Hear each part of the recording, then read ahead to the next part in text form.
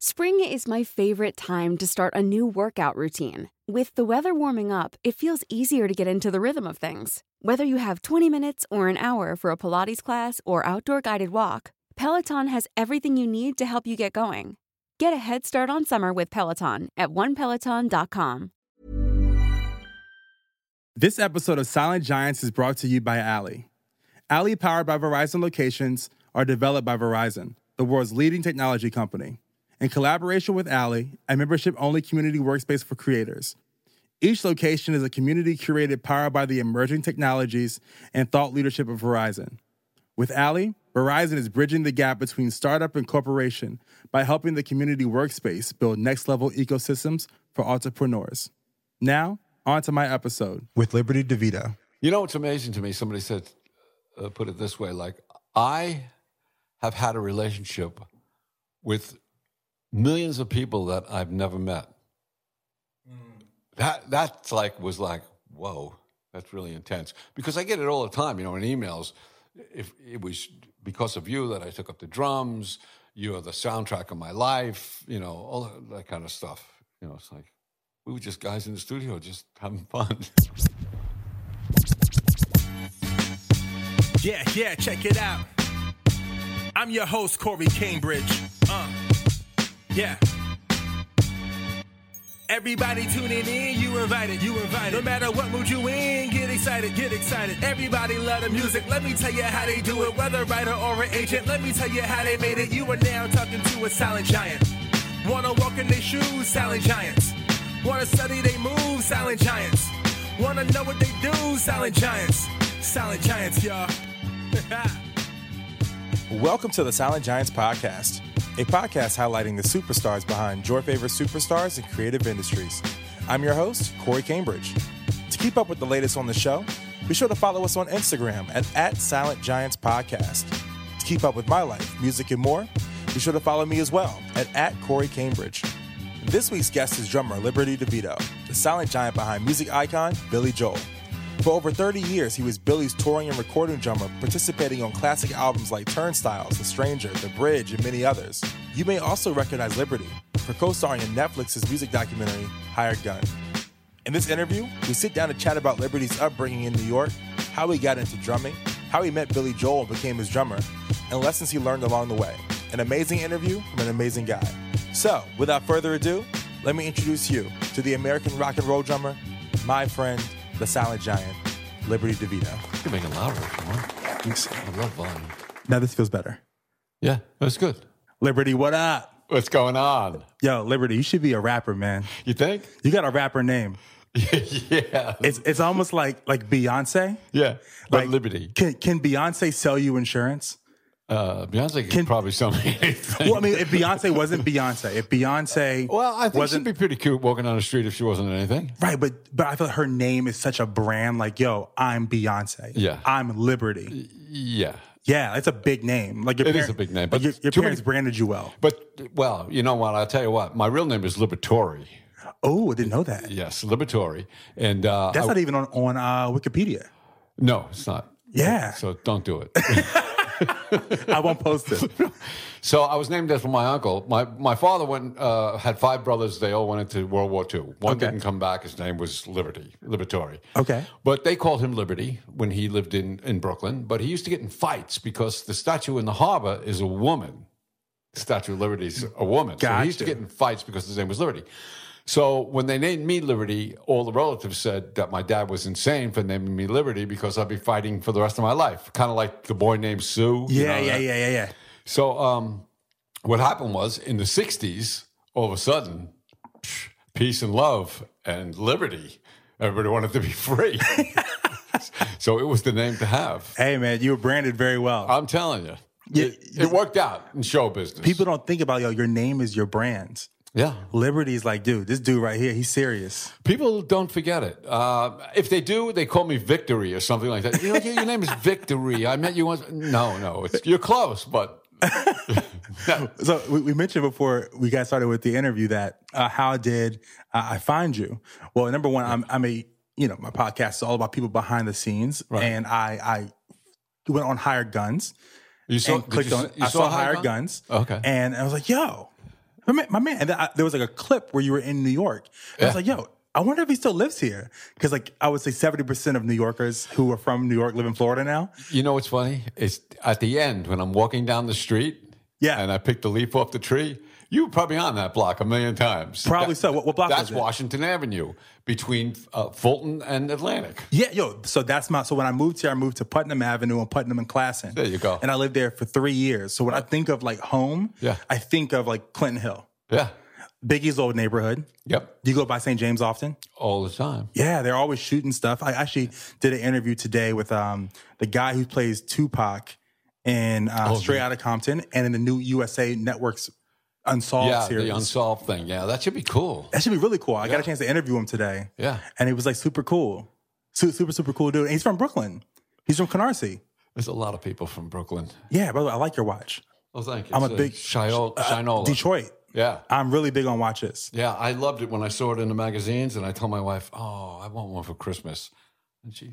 And also, too, my favorite color is like Masters Green. I was actually wearing a green sweater when you came in. Masters Green is like my favorite color. I like it. It's like the color of wealth. It's good. Just green makes you feel good, man. Yeah, I can fool a lot of people with it. Wait, so where are you from in Brooklyn? Well, I was born in Brooklyn. Yeah, where about? I was born in Kings County Hospital. Where is that? My mother said it was called County Line. It was kind of like really close to Nassau County. Okay. Like out by Kennedy Airport or something like that. You know, close to that, but in Brooklyn. And growing up, my dad was for 6 months, we lived in Brooklyn. My father and mother weren't married when I was born. You were born a rock star, man. I was born a rock star. It was meant to be. Yeah, yeah. So check it out. They finally got married. Like I was born. They got married in June, and I was born in August. So figure out how long it was before they decided to get married, right? Yeah. So my grandmother would not let my father live with my mother until he got a good job. So me and my mother and my aunt, my mother's sister, lived in a 1-bedroom furnished apartment, and it was so small that my mother used to pull it. The dresser was in the wall, you know, that kind of thing. Yeah, old school thing. And she used to pull the drawer out, take everything out, make a bed in there, and I used to sleep in the drawer. But then at 6 months old, my parents went to the beach, Jones Beach. Yeah. On the way home, they stopped in Levittown, and they were looking at houses, and they liked the house that they saw. It was like a Levitt home, and the guy said, "You like it? Why don't you buy it?" And my father said, "I don't have money, to buy the house like this." And the guy said, "Are you a GI?" And my father said, "Yeah." He goes, "How much money do you have in your pocket?" My father had $3. He said, "Give me the $3. You bought a house." What? Yeah, that was the down payment. It's $3. Yo, that's the come up. Yeah. That's the real GI Bill. That's it. That's it. GI 3 bills. Yeah. So we moved out to Long Island, and my mother wanted him to get a good job, and he became a cop. Okay. In Brooklyn. Okay. And he actually was in the 77th precinct, which was part of Prospect Heights. And still until the day he died, when I used to tell him where I lived, he used to say, "Oh, you can't go. Don't go there. You got to move. You got to get out of there," because it was bad in the 60s and the 70s. Yeah, it was bad up until like 5 years ago. Minutes ago. He was still scared. Yeah, but I mean, he had, they have the service revolver that they carry around. He used to bring it with him when he come visit. I said, "Dad, what are you doing, man?" It's funny. My best friend's dad is a cop, or retired cop, and then his dad was a retired cop. So his grandfather was a retired cop as well. And the way that they see the world is completely different than how we see it. Totally different. Because when they associate things that they see, it's with bad or violence or danger. Yeah. When we got to walk through things like blind and like, hey, life is good. Yeah. I mean, it was such a weird way that he looked at the world. I mean, he came out of World War II. He became a policeman. He was in the Battle of the Bulge, Invasion of Normandy, all that kind of stuff. Wow. And then I grew up in the 60s. My hair was long. I looked like the guys he was arresting, Yeah. It was tough. Your mom, what did she do? My mom was a housewife. Okay. she was great. My mom was the one that encouraged me to play. You know, she used to cut school to go see Frank Sinatra. She used to say my father was a square. He really didn't know much about music. And he used to go to the movies every time I wanted to practice the drums in the basement. Wow. Yeah, was she really into arts, like herself? She liked music a lot, yes. She liked music. She liked fashion. You know, she was always like dressed to the, T, and her hair was always done up. Oh, the good old days. Yeah, she used to change the curtains in a house. Every season, she would change all the curtains. Hey, that's not cheap. No, it wasn't. That's very expensive. I remember my father taking the credit cards when credit cards first came out. Yeah. And opening up where the garbage pail was and taking a scissor and just cutting them in half all the time. So how did you get into playing music? Well, I asked my father later on in life, why the drums? And he said, because they didn't make Prozac when I was a kid. So a cousin of mine was selling a set of drums, getting rid of a set of drums, buying new ones. Now, these were like drums from like the 30s. The bottom head was tacked on and a big, gigantic 26-inch bass drum with a scene of a canoe going down a river and, that kind of thing. Yeah. And they were mother of pearl. I mean, I wish I had them now. But so he was buying a new set of Ludwig, Red Sparkle Ludwig. So we took those drums and I just started to bang on them. I've always loved music, like even before I had drums. Like the later 50s music and early 60s music. Who are some of your favorite artists from that time? Four Seasons, Dion. Oh, yeah. The Orlons. You know the Orlons? No, I don't know the Orlons. Oh, they did a song called South Street. South Street, South Street, where the dancing is elite. South Street, South Street, side by side we loose and eat. Swing with something Up and stuff like that. Oh, I'm gonna definitely have this playing in the background. Yeah, I love the Crystals and all that. The Ronettes. I got to play with Ronnie Spector for a long time, too. Oh, that's amazing. Yeah, that was pretty cool. That's pretty tight. Yeah. Put that on the bucket list. Yeah. Yeah, so it was cool. I mean, I started to play drums in sixth grade. I joined the sixth grade school band, but I couldn't do the buzz roll for the Star Spangled Banner. And the teacher actually said to me, put the sticks down, DeVito, you'll never do anything with the drums. Boom. My dream. Done. Over. And what made you keep going with them? Well, it wasn't until I got... when I went to high school and junior high school and high school were in the same school when I lived on Long Island. Okay. Right. So I was walking around once and, the girls loved sports, the guys that played sports in my high school. So I can't play sports. I can't do it. I tried playing baseball. The ball was hit. I swore it was coming towards me. It landed way over there.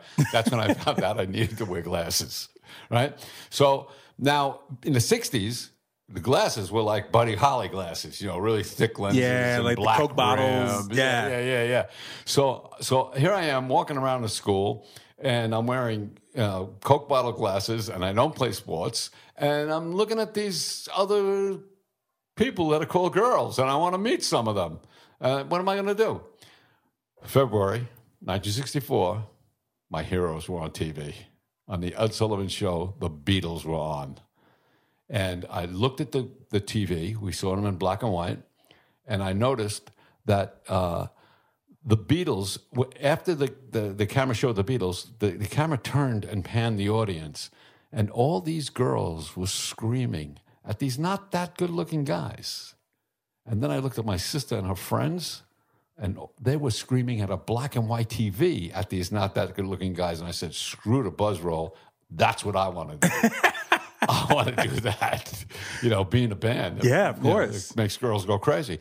And actually, so right after that, I started a band with a bunch of friends because the next day, everybody bought guitars and drums and everything, And started a little band, a little combo. We had an instrumental band. And we played at a high school dance. And the next day when I walked in after that, the drums gave me an identity. Like I became somebody. Like, oh, you were the guy that played last night. You were the drummer that played last night, Yeah. So I thought, okay, this is cool. This could work. And were you a good student? No. No. Like my father says, I didn't mind going to school and I didn't mind coming home. It was that part in the middle I couldn't stand. You fall in love with playing the drums. Yes. before the drums and before music, what did you want to be? Well, believe it or not, like in 1960, I thought, maybe I'll be a clown. Really? Yeah. I was fascinated by the circus. What inspired that? I don't know. There was a song, something about a clown or something like that, and I used to sing it, and I thought, well, being a clown could be cool. Making people laugh, and nobody really knows what you look like. Well, you're a funny guy. Yeah, well, and you have a big personality. That makes sense. Yeah, I guess I could be a clown. Well, I mean, you could be a performer. Like it all goes into performing. Yeah. I am a performer. Yeah, you're a performer, but a clown. I was like, trying to get out of that hole now. I didn't mean it like that. You know what I mean? Yeah. So no, I agree with you. You need my mother always said she felt sorry for people who didn't have a sense of humor. Yeah. They'll never make it in this world because you need a sense of humor. You need to laugh about things, because usually things that happen to you, years later, you're going to laugh about them when you talk about it. Exactly. No matter what it is.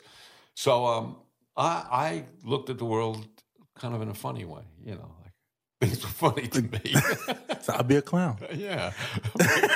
I like the big shoes, Did you ever tell your parents that mom, dad? No. Yeah, okay. No. They were like, man, you better go back to school. Let me tell you something. My report card had more red on it than anything else. D's and. You know what? I mean, but I think that goes into your career. But I was never really that good of a student, especially towards high school. Yeah. I don't like being defined by rules. I break rules. Yeah, well, you're what is it? The square peg trying to get into a round hole. Yeah. Exactly. That's the way we were, you and me. Look, we could have been brothers. Maybe we're related. So. We're related. Well, we're definitely neighbors. Well, we're definitely neighbors. And my mother's side is Sicilian, so they came from Africa. Well, I always say Italians and Black people are very closely knit. Yeah. All about the food, all about the party, all about family. Yeah. Filipinos as well, very similar. Yeah. Like Greeks. Greeks. Yeah. Lot similarities in the culture. Say you're in high school, right? Or you graduate from high school. What was your next step out of high school? Well, even in high school, I remember a friend of mine said, you got to see, I was a junior in high school, and the seniors had a band. And the next day in school, my friend said, I saw Ronnie Levine's band. You got to see them. They're great. They're unbelievably great. Oh, my God, you got to see these guys, right? Okay. So I go. I'm with my girlfriend at the time. And we're waiting online to get in the club. And because it's an underage club, they didn't serve booze. They just, soda. Yeah. Out in Plainview. It was called the My House. Ronnie, the guy, walks out. And he passes me and he comes back and he goes, what are you doing? And I said, nothing. And he said, our drummer's getting drafted. Do you want to play with us? It was like, boom. The next day, I was in the band. He lost the spot. I got the spot. So this is the club now where I'm playing in a band called the New Rock Workshop. And there's another band playing that's called the Hassles. And Billy Joel is in the Hassles. Okay. So this is where I first meet him, but just enough to pass him in the hallway and say, hi. That's all. Hi. Because you guys went to the same high school. No, he went to Hicksville High School. I went to Seaford High School. Okay. One town away on Long Island. Okay. Now you're in this band. Was it popular? Was it doing really well? Oh, yeah. We were doing great. I mean, the crowds were coming, people come to see us. And as a matter of fact, two guys that used to come to see us were Doug Stegmeyer and Russell Javers, who jumped fast forward, were in Billy's band too. Okay. And from that band, Mel Wax was the guitar player, and we played at that club. We opened up for a group called the Vanilla Fudge. Okay. Right? Interesting name. They were huge in the 60s. They Keep Me Hanging On. The Supremes Keep Me Hanging On, but really slow. Okay. They were really heavy and like crazy. And somebody had told me that we were gonna open up for them, and they said they're playing tonight at the Action House, a place in Oceanside. I went down to see them, and I tell you, I was blown away. They were so good. Carmine Appice was the drummer in the Vanilla Fudge, and I just copied him immediately after that. But in the meantime, Vinnie Martell, who was the guitar player, liked to jam. So me and a friend of mine named Ivan used to jam with Vinny in the back of their management company. Okay. But now I'm 18. Okay. I'm 18 years old. Still in high school, though, just getting out. I'd say it's 68 now. Okay. Right. I'm just getting out of high school. And what happened was we're jamming with Vinnie Martell from the Vanilla Fudge. And this guy, there was a band called Mitch Ryder and the Detroit Wheels. Well, Mitch had split from the Detroit Wheels. So the Detroit Wheels came to New York. They had a drummer named Johnny B. Mitch Ryder and the Detroit Wheels, they had Sock It To Me Baby, Devil with a Blue Dress, Jenny Takes a Ride. Okay. All that kind of stuff like that. The Wheels come to New York, and they stop at this management company, and they say, we're losing Johnny B, we're looking for a drummer. The guys in the management company say, there's a kid in the back that jams with Vinny. He's pretty good. I get the gig with the Detroit Wheels. So because they're so out of it at the time, the Detroit Wheels, we do one gig in Hershey, Pennsylvania. We drive all the way out to Hershey, Pennsylvania, and the band actually breaks up, but I drive with the band to Detroit. And I hang out and I with the lead singer. And you're out of high school at this point now? Yeah, I just graduated. Okay. I graduated in June. It is now summertime. Okay. So I finally fly home, and I'm just hanging out at the house doing nothing, and I get a phone call. And the guy's, it's Mitch Ryder's tour manager. And he says, we got your number from one of the guys in the Wheels, and we need a drummer. Our drummer got sick. Now, the drummer that got sick was Johnny Siomis, who turned out to be the drummer that played on Frampton Comes Alive, which was the biggest live album at the time. Yeah. But so he got sick. They said, we need a drummer. I said, when do you need me? They said, tonight. I said, can I do it tomorrow night? My father has to drive me into the city. I still didn't have a driver's license yet. So he drives me into the city. I get on the bus with the guys. And the sax player, when we set up, the sax player says, look, I'll just give you this, with the stop and with the go. Luckily, I was a Mitch fan, and I had played with the Wheels, so I know how a lot of the songs went. Yeah. So, am I allowed to say foul language on this? Fuck yeah. Okay. So, end of the show. Now, you got to imagine this. The bus we're touring on is just like a regular bus that you take from, Clinton Hill. Oh, it's like a city bus? Like a city bus? Yeah. It was called the Miko Tours or something like that. It was, okay. Regular seats and stuff like that. Okay. So I'm sitting in there. Now, you got to remember, 1968, my hair is down here, right? Yeah. Like really long, curly, really long. I'm wearing jeans, bell-bottom jeans, and I'm wearing a Nehru shirt that's green paisley. Yeah. With bell-bottom sleeves. Thinking I'm the coolest guy. I just played with Mitch Ryder. So the guys are coming on the bus, the band. He's got a band. It's called the Spirit Field, his band now, right? It's got horn players and everything in it. They're slapping me. Good job. Mitch comes on the bus. I'm thinking, it's going to be so cool. Goes right past me. Goes to the back of the bus.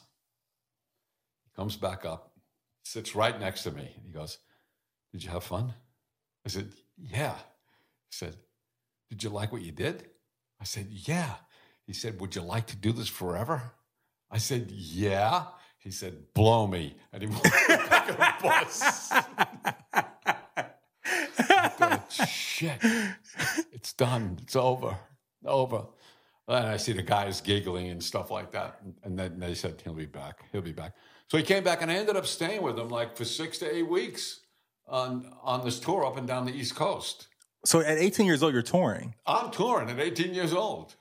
It's really amazing that you were able to, your career started kind of right away. There wasn't I served ice cream for a little bit. No. Over the summers and nope. No job, no nothing. What did your parents say about that? Oh, they were excited. My mother loved Mitch Ryder. She loved it. It was like, you're going to play with Mitch Ryder? Wow. And what did you learn from that touring experience, being a drummer in that band? Was my time, when I do a fill, my time has to match when I'm just playing a beat. That's why I had the problem. I would rush my fills. Being a white rock guy, you kind of tend to do that. But those albums that they told me to get, they were so laid back, the drums, that's where I learned, you lay back, man. Wow. And you keep learning as your career goes on. I remember one guy, after Mitch Ryder, one of the two of the horn players started a band in Baltimore. So I went down there and lived down there for about 3 months. What a joke that was, though. what was that a joke? It was in Townsend or something like that. It was Towson. Yeah. Towson. Yeah, something like that. There was a club called what was it called? Hollywood Park. The building was built in 1910. And you could go, we slept upstairs of the club. And you could take a ball and roll it from one end, and it would go, ooh, ooh, ooh, and just settle in the middle. Because the clock dipped in? Yeah. And I remember the bass player telling me, the bass player was a funky guy, Walter Bailey was his name, really cool. He had just gotten out of the Army, and he felt the tension in my playing, and he said, no, man, just grab the sticks and barely hold them, and just do it, And it's like people say, well, you must have some muscles in your arms, because you hold the sticks. No, you can pull them right out of my hand. That's how loose you hold them. Wow. So I learned a lot from listening to these guys, and always being the youngest guy in a band, and always playing with guys that were better than you. That's how you get better. So after that, I come home, and I'm not doing anything. And I hook up with this guy, Richie Supa. Richie Supa, he was in a band called the Rich Kids. Now, Richie has had a deal with Paramount Records to do an album. Okay. So we're playing with him. We're working out stuff. We go to Atlanta to do an album. And we do this album with guys from another band that eventually became the Atlanta Rhythm Section. Okay. So it's my first time ever recording. And wow. It was such a great lesson to learn. The producer's name was Buddy Bowie. They did all the those Stormy and Spooky and those songs from the 60s and stuff like that. So it was really cool living in a hotel room. We're all piled up on each other because nobody's got any money, so we're all in one room. Yeah. And recording in this studio, the Atlanta Rhythm Section. They weren't called that yet, but they became the Atlanta Rhythm Section. The album comes out. We go on the road. I flip the van and, believe it or not, break every bone in my face. What? Yeah. We're coming home from Cleveland. We just had opened up for Grand Funk Railroad. And we're coming home from Cleveland. I'm on Route 80 in Pennsylvania, just coming into Pennsylvania, and I slipped on black ice. And I dove into a ditch, rolled up a hill, and then back down again. Oh, my God. Yeah, and my face hit the steering wheel. Back then, no seat belts. There was nothing. So I'm in the hospital. Super has to pick me up out of the snow and carry me on his back up the hill to get to the highway again. Well, and how was everyone else in the band? Yeah, were they okay? Only one other guy. Okay. Flip, our roadie. Flip had the perfect name because he was a bit flipped. Was he okay? He saw it coming and he braced himself with his hands on the ceiling and his feet on the dashboard and rolled with the van. Oh my God. Yeah. So luckily, a tractor-trailer truck pulled up, saw it happen, and stopped. And because now I'm sitting with the front windshield all over me, sand and snow and everything on me. And what happened was I broke this part of my face. All this pushed out. My nose broke, everything. My eye fell into my sinus pocket. So I'm looking through one eye, but blurry. And I can just see the lights of the truck blinking. And I can hear him talking and telling Supa, get him in the car and go to the next exit. I will radio ahead. The police will be there and they'll escort you. Because it's snowing like mad. They'll escort you to a hospital. Wow. I went to the hospital and I stayed there for a few days until the operation took 4.5 hours to put me back together again. One guy did it, and my parents had to come pick me up. And then you went back to New York. I looked like a freaking monster. I could only imagine. Like a monster. My head was so swollen that they had to wait like days before they could operate. for it to go down a little bit.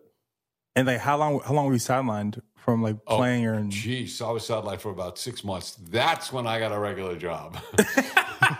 After I almost lost my life. Because the girl I was dating at the time, we got engaged after that. Okay. Yeah. Okay. She lived through it with me. I thought, okay, this girl's good.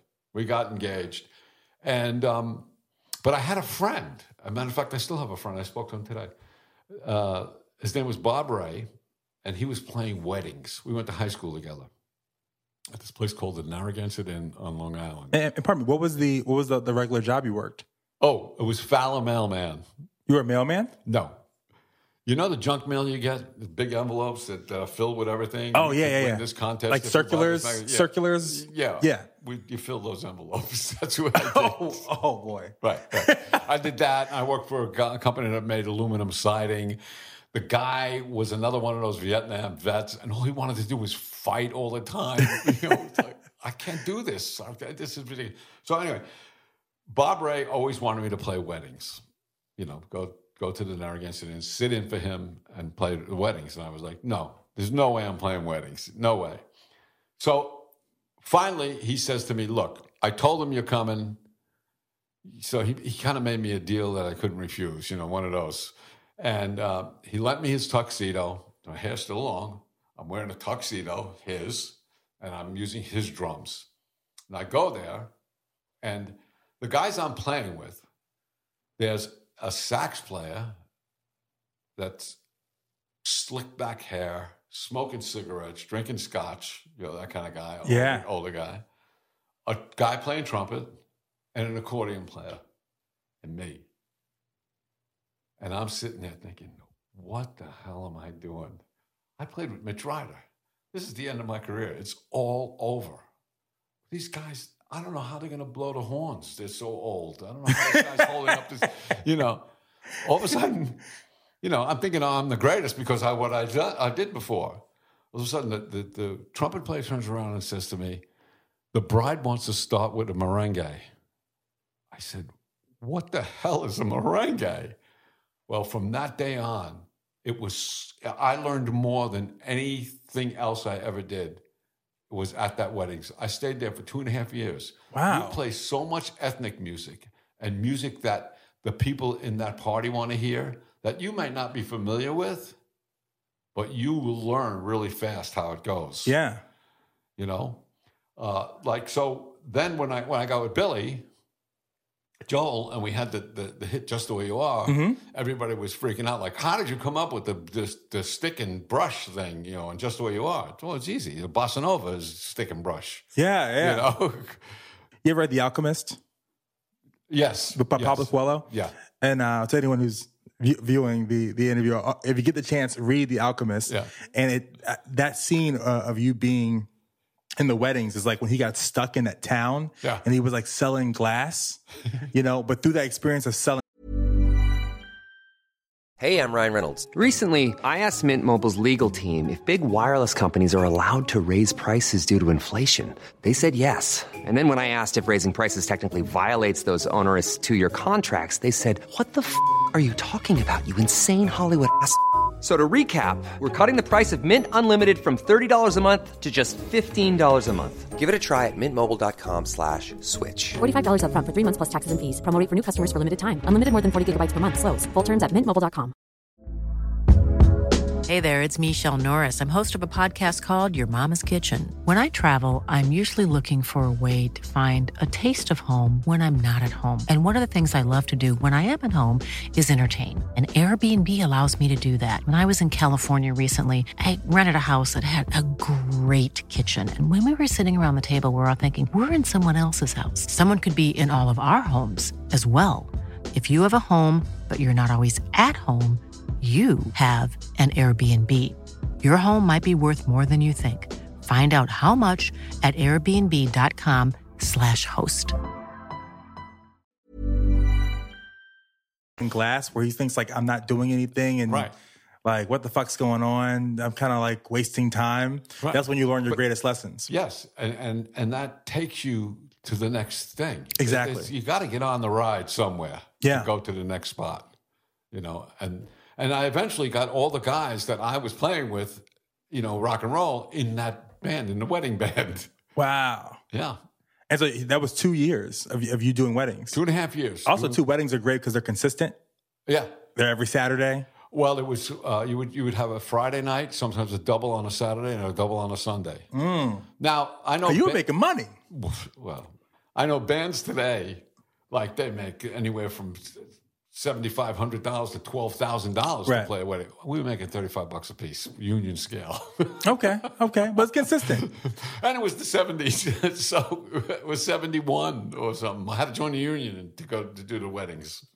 After the wedding part of your career, how did you link up with Billy? What's the story behind that? While I was playing weddings, we had a band called Topper. Myself, Doug Stegmeyer, Russell Javers, and this guy Howie Emerson. We were doing all original material, all Topper stuff, And we were playing in bars, but we played blues songs too, and we were playing reggae then too. Because we discovered reggae was like, whoa, this is really cool. Let's do this. Yeah. And so Billy was living in L.A., making albums with studio musicians and going on the road with other musicians. He needed a bass player. He called Doug Stegmeyer, who was in Topper, because the sound man knew Doug from high school. Okay. To fly out to L.A., play with Billy on the Street Life Serenader tour. Now, that's one album after Piano Man. Mm-hmm. So there's Piano Man, Street Life Serenader, he's out. Doug goes out there. During that tour, Billy tells Doug, I want to move back to New York, and I want to get a bunch of guys to play with me. I want the same guys to play on my record that go on the road with me. And I want a New York-style drummer. And Doug said, you know the guy, you've met him in my house. Yeah. So I still had to audition for Billy when it came back. And because there's other guys that wanted the gig. And so I learned all his songs. And it's funny, because my mother loved R&B. She loved Aretha Franklin, Sam and Dave, and all that kind of stuff. She really loved Jackie Wilson, was one of her favorite artists. Jackie's awesome. Yeah.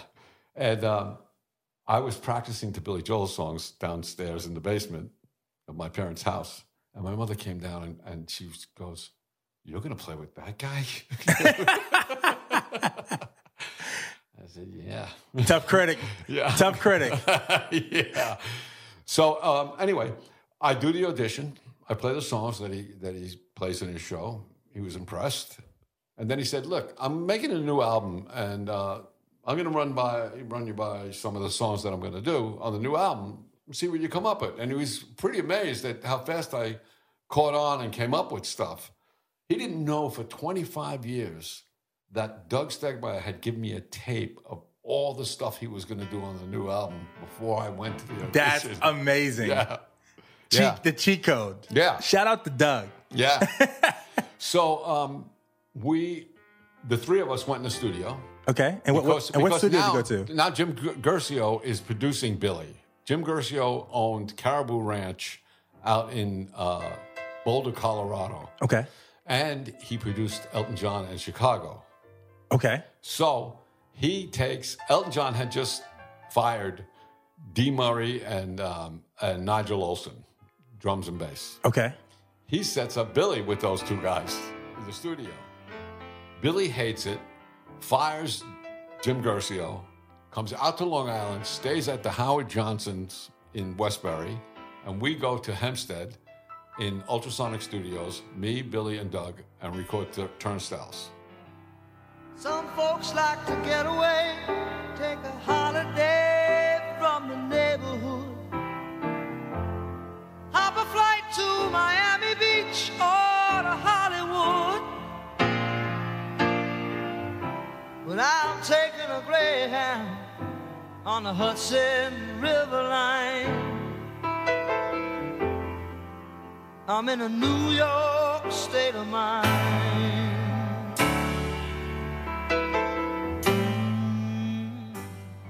While we're listening back to some of the tracks, Billy says, I really like a guitar here. And me and Doug said, well, we know guitar players. So eventually, all of the band Topper that we had became the Billy Joel Band. Wow. With the addition of Richie Cannata, who played saxophone. And what is this experience like going into the studio, for the first time, with Billy? And I ask this question a lot in the podcast of, do people understand the moment that they're in? I think that's a key thing to success, understanding the moment and being present in the present of, okay, this is an amazing opportunity. Did it feel like that at the time? Yeah, it did feel like that because he was a great songwriter and he sang great, played piano, amazing. He was really good. Yeah. No doubt about it. Yeah.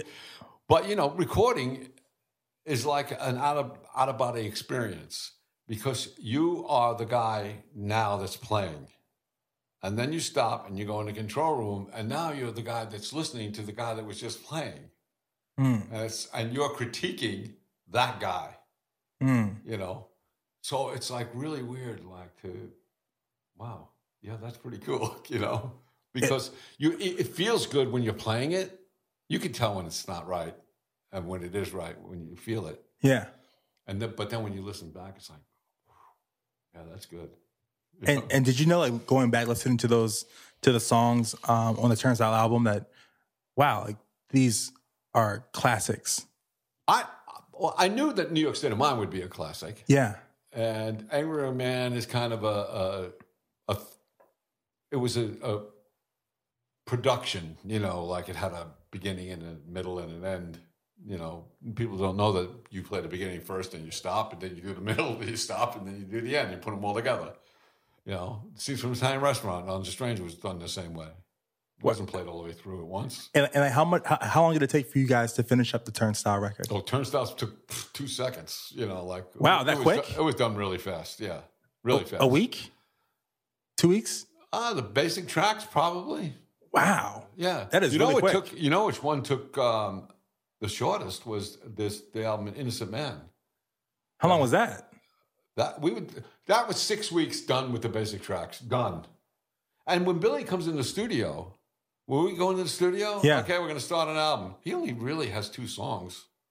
He's got ideas, but only 2 songs that are complete at the most.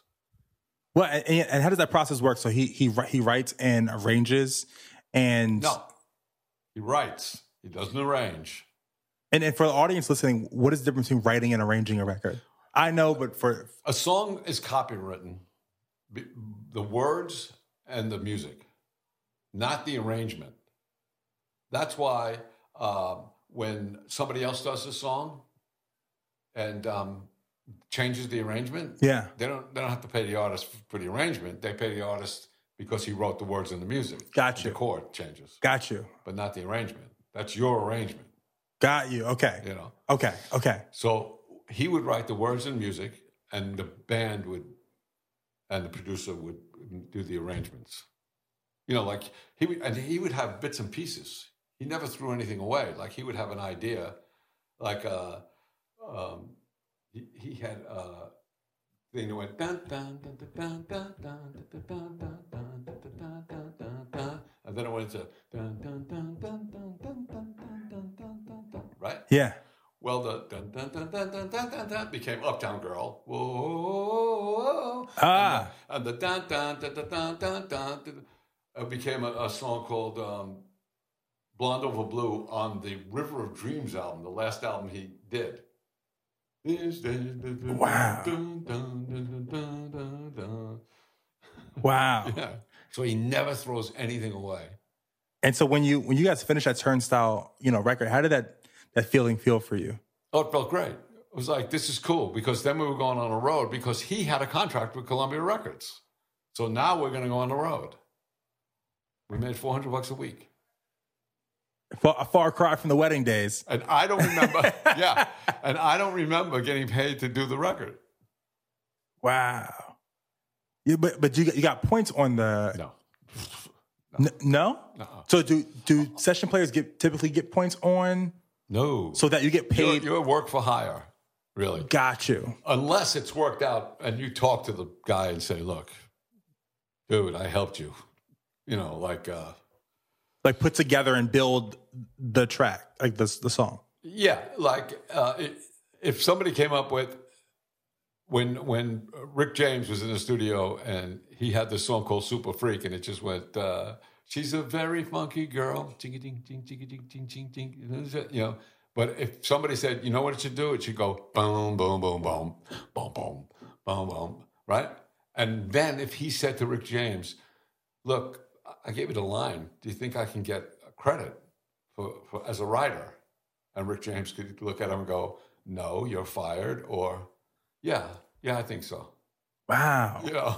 The music industry is very, very, that's one thing that, one reason why I even started the podcast to begin with is to uncover those secrets about the music industry, because a lot of folks don't know that. Oh, yeah. Or even in the hired gun segment. Like a lot of people don't understand what goes into the X's and O's of being a hired gun musician. Were you always had the urge to feel like, you wanted to be heard or people to know what you've contributed? Well, we thought we were a band. At least me and Doug and Richie. Yeah. We thought we were Billy Joel's. We were the band. Billy, me, Doug, and Richie were a band. And we were going to share and everything. Well, that didn't quite work out. No, because he was signed to the record deal. A lot of groups are like that. I think Bon Jovi, John Bon Jovi and Richie Sambora were the only two signed to the record deal. The other guys are like, side guys. Wow. And it depends on how they're treated, how much the lead guy values them. Do you remember your first show with Billy? Yes. It was in, after we recorded Turnstiles, we did the overdubs, funny, at Caribou Ranch, where Jim Guercio, he owned Caribou Ranch. Yeah. After Billy fired him, we did Turnstiles. We went to Caribou Ranch to do the overdubs, and the mixes were done out there. And we played this place called The Good Earth in Boulder, Colorado. It was like a bar. It was the first show ever. And what was that like? It was pretty exciting. A little stage, But we were used to that, playing little places. It was when we started to get bigger places that it was like, a little bit of a stomachache. The worst thing we did was, for a while there, we opened up for the Beach Boys with no billing at all. And, the lighthouse lights would go out, you go up on a stage, and people are going nuts.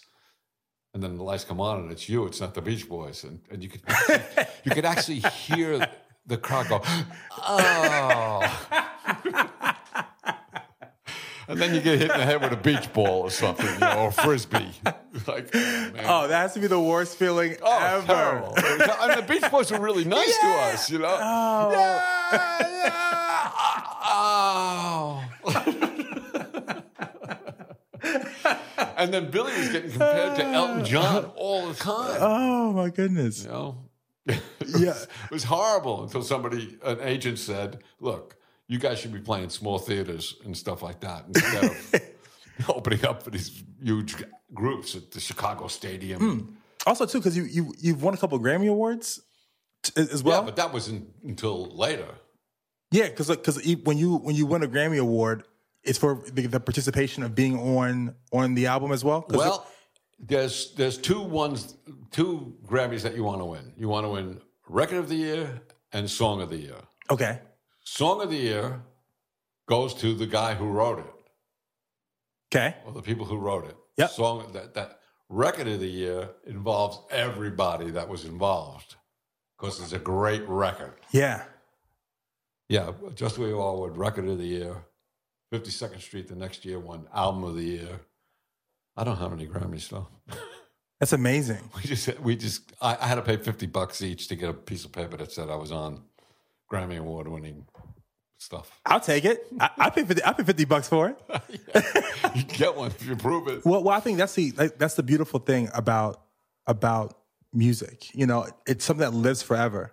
Like you can't ever take away your drums on those tracks. No, they're there. Like they are there. Like you are eternal. Like music is an eternal thing as long as the earth is rotating.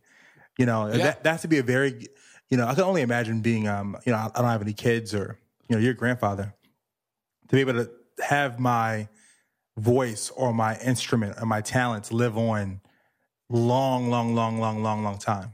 Yeah. Like you're still living.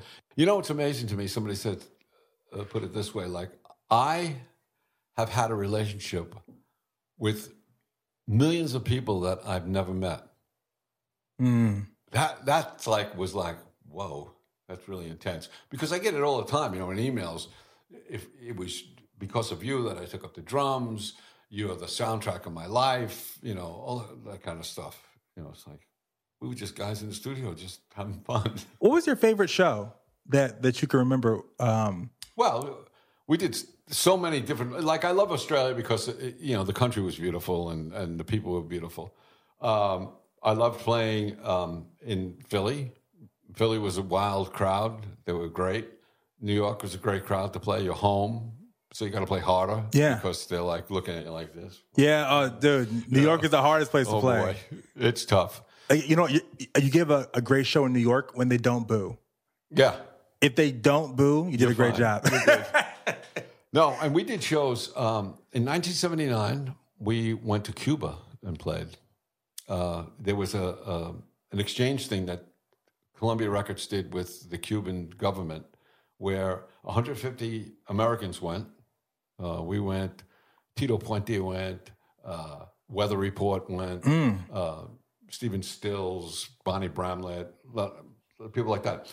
And for a weekend, 5 days, there was, for every American band, there was a Cuban band that played. American band, Cuban band, American band, Cuban band. And that was an experience to see that country at that time. Whew. Man, broke. Broke. But the great thing is that I meet a lot of kids now that were at that show, that when Castro said, get on the raft and you can leave. Remember they came over and a lot of people died. Yeah. They sunk. They made it, and some of them were at that show. Wow. And they told us, like what happened after we left, how some guys got arrested because they took T-shirts from us, and we were watched all the time. That was intense. And then in 1987, we went to the Soviet Union and played there. How do you juggle family with you constantly being on the road? How does that work? Well, let's put it this way. I've been married 3 times.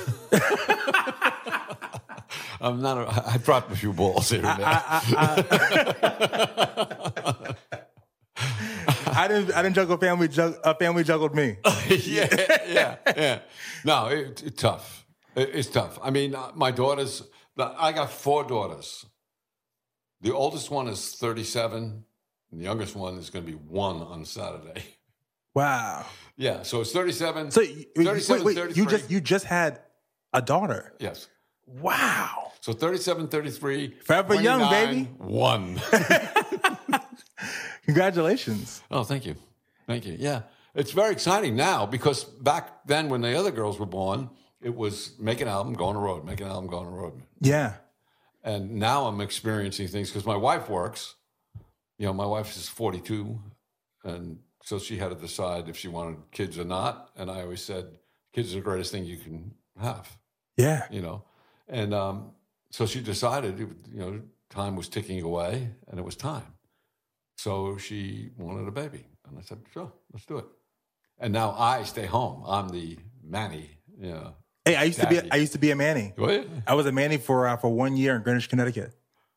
How'd that go? Dude, you know what it is? Liberty, it's one of those things in life that you're just grateful that you had the experience. Yeah. Like I don't know how many black rappers could say, hey, before I made it big, right, I was a nanny. And also, too, it's good to see, it was an opportunity to see another way of life. And do you have children? No. Okay, so now.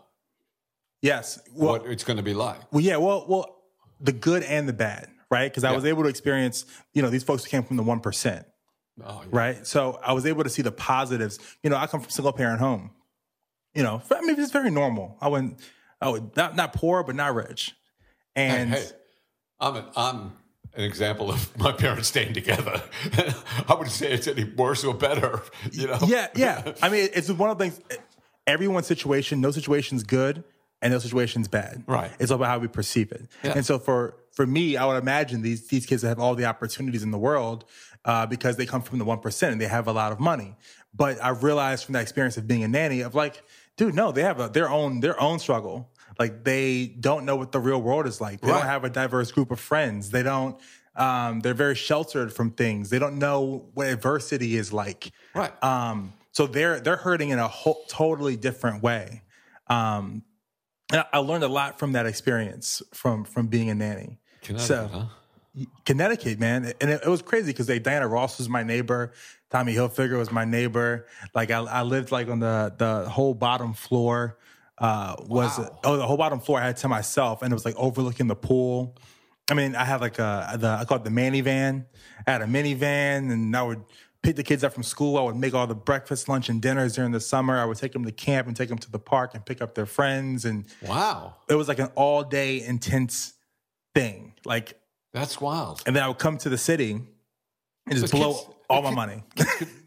Like I would just find the nearest. Because the thing about this too, and something that another thing I learned while being a Manny was the appreciation for stay-at-home moms, the appreciation for teachers, the appreciation for people that work intensively with the youth. Exactly what I'm experiencing now. Yeah. Like if I didn't hate my ex-wife so much, I would like post it on Facebook. Like I sympathize with mothers. Yeah. I can't stand my ex-wife. Let me tell you something. You think I'm here to do this interview? I just wanted to get out of the house. Let me talk to my wife. I'll be right there. There was no hesitation. There was zero hesitation. You know what? Let me just like check with my wife and I'm there. And you're like, I'm 15 minutes early. Hey, man. And I went and got something to eat before I came here. Yeah, because I guess, how did your life change, from after being on the road with Billy? Like, how was your life? Did you feel... Well, I mean, you don't get fired from a gig. You're just not asked to do the next thing. Yeah. That's what it's like. And you don't get no phone call. You don't get anything. And that had to be a humongous transition, though, from having a lifestyle of 30 years. I lived in the bubble for 30 years. Yeah. Like you said, these kids live in a bubble. Yeah. They don't know anything about the outside world. They don't know, you get in trouble with the police and you play with Billy Joel? Yeah, go ahead, go. Yeah. Anything like that. You're in trouble. You meet somebody in the street and they want to beat you up and then somebody says, he plays drums with Billy Joel. Oh, man, brother, Yeah. It's crazy living in that bubble. And then that bubble is gone. And then all of a sudden, here's the real world, It's like when you were able to, like, run your credit cards up really high, buy anything you wanted to, and then all of a sudden, there's no more money. And it's like, uh-oh, now what do I do? Yeah. How'd you cope with that? Well, I have to tell you that if you saw Hired Gun, you know that Doug Stegmeyer, when he got cut, he actually killed himself after a few years. Yeah. He just couldn't take watching somebody else play his parts that he developed. The guy was getting paid on stage to play something that Doug came up with. So Doug couldn't deal with that. I was lucky enough to have family as a support. And then when I wanted to get back on my feet again, I had a friend, Wayne Blanchard from Sabian Cymbals. And I used to always say, like, the billing would be Liberty DeVito, former drummer of Billy Joel. And he said to me, he goes, no. You are not the former drummer of Billy Joel. You are the drummer that Billy Joel chose to create those unbelievable hits and those unforgettable tours. That's who you are. And once I got that handle, it was like, yeah, that's who I am. Yeah. Like you said, that music will never die. It'll always be around. That record is always there to play for generations to come. And it's amazing to hear on the radio. It's still on the radio, and it's bigger now than it was back when it was out. It's crazy. Crazy. And how does it, when you hear those records, like, how do you feel? I feel like Billy's getting richer.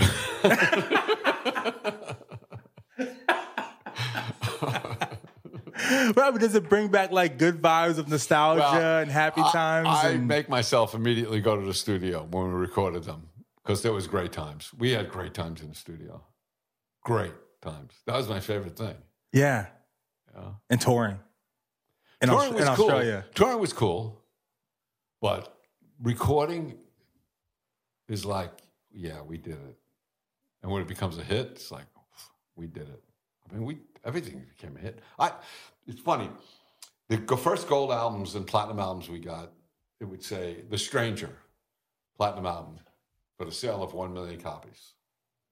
After I had the falling out with Billy, I got a little angry, and the Sicilian came out of me, and I smashed a bunch of albums. So when we sat face to face with our lawyers to try to come to some kind of agreement on like royalties that I was supposed to get internet royalties and stuff like that. Yeah. They said, what else do you want? And I said, can you replace my albums? And it's like, now, where the old Stranger Gold album said for 1 million records sold, this one says 10 million records sold, you know? It's like the amount of records, the greatest hits album, like 24 million copies sold. You know, like, sick. Hey, is there something that you wish you had known about the business side going into it? If you could go back in time? Oh God, I wish I knew that friends could be friends, but you really need to read the contract. That's like an amazing quote. Yeah, because when I went back into Billy, I was suing him for royalties that I thought I was due from, because he had released the 25 years of The Stranger, and in that box was Live from Carnegie Hall, which I don't think we got paid for, the recording, right? So I was kind of suing him for that. And his lawyers found a copy of the contracts that we got to do the Bridge album, which was 9 or 10 albums after the first album that we did. And in that, there was one line that said, I give away everything, the rights to everything from this album back to the beginning. And you don't read it. You just sign it. Yeah. Because they keep saying, the managers say, oh, it's the same thing as last time. Wow. You know, and you trust these people. Right. And now you know that they're watching out for Billy. They're doing their job. That's their job to do that. What was the quote again? Yeah. Friends can be friends. But read the contract. But read the contract. You know. And so how'd you end up being on Hired Guns? What's that? How'd you end up being on Hired Guns? How'd that happen? Getting in the movie? Yeah. Oh, God. Well, the movie was Fran Strine, who was the director in the movie. Okay. Was the videographer for Five Finger Death Punch, that band that Jason Hook is in. Jason Hook and him were on the bus once, and Jason said, I want to do a documentary. And Fran said, what do you want to do it about? And Jason said, me. Because Jason came from like Mandy Moore and stuff like that. Playing and then became this heavy metal band. It's like insane. Yeah. And Fran said, well, I think you should do it something a little more interesting than you. And so they decided to do it about hired guns, you know, guys that have played with the main act and you're just a sideman. And Jason said, if we're going to do that, you have to get Liberty DeVito because he's played with Billy Joel for 30 years. He was a hired gun for 30 years, and that's unheard of in this business. So I was the first one to get a phone call. And the most disappointing thing about hired gun is what I'm wearing. Because I get phone calls all the time to do things like that. Yeah. And they never pan out. They come over, they do an interview, and then it kind of goes away. So I thought this was going to be another one of those. So I had these shorts on. Right? How much looked all right? Everybody else is wearing leather jackets. Yeah, they did. You know, and I'm sitting in my living room, like bouncing on my rocking chair, pulling leaves off of trees. I saw that when we went to the preview, and I saw that. I'm like, damn, why did I wear that?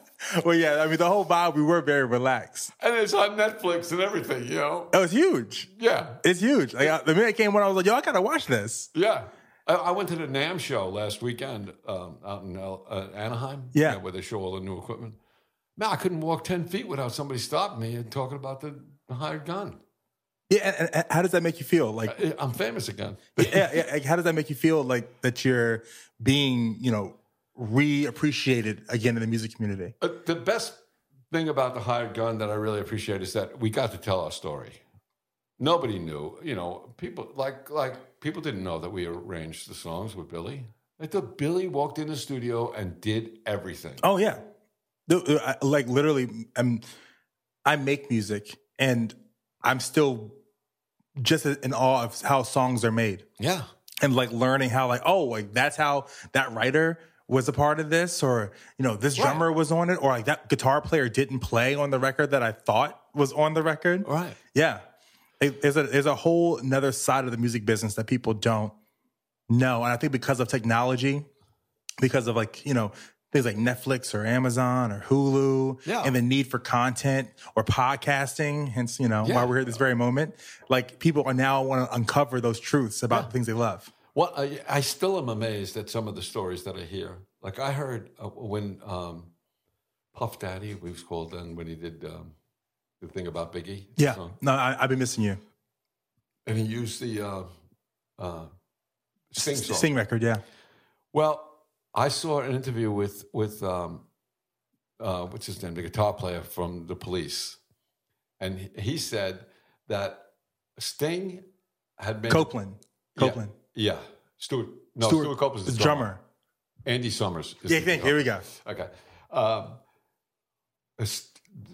Puff Daddy wanted the rights to the song. Sting did not give him the rights to Every Breath You Take. He kept the rights. Sting gets money from that song. Right. And the funny part is that the only part from that song that they used was the guitar part. Yeah. That's the only thing he used. And Andy Summers didn't get any money. No, from that remake. Sting got the money.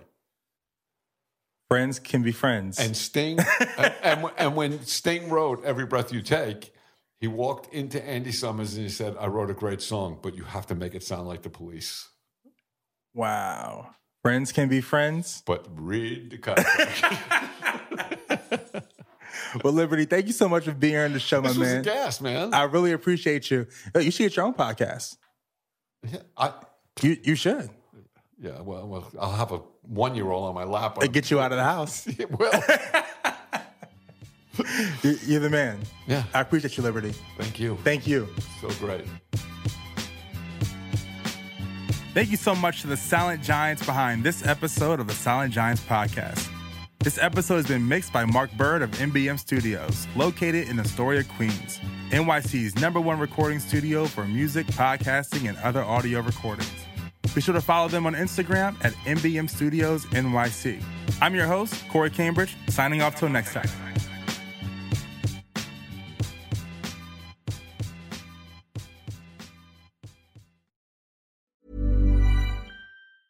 Planning for your next trip? Elevate your travel style with Quince. Quince has all the jet-setting essentials you'll want for your next getaway, like European linen, premium luggage options, buttery soft Italian leather bags, and so much more. And is all priced at 50 to 80% less than similar brands. Plus, Quince only works with factories that use safe and ethical manufacturing practices. Pack your bags with high-quality essentials you'll be wearing for vacations to come with Quince. Go to quince.com/pack for free shipping and 365-day returns.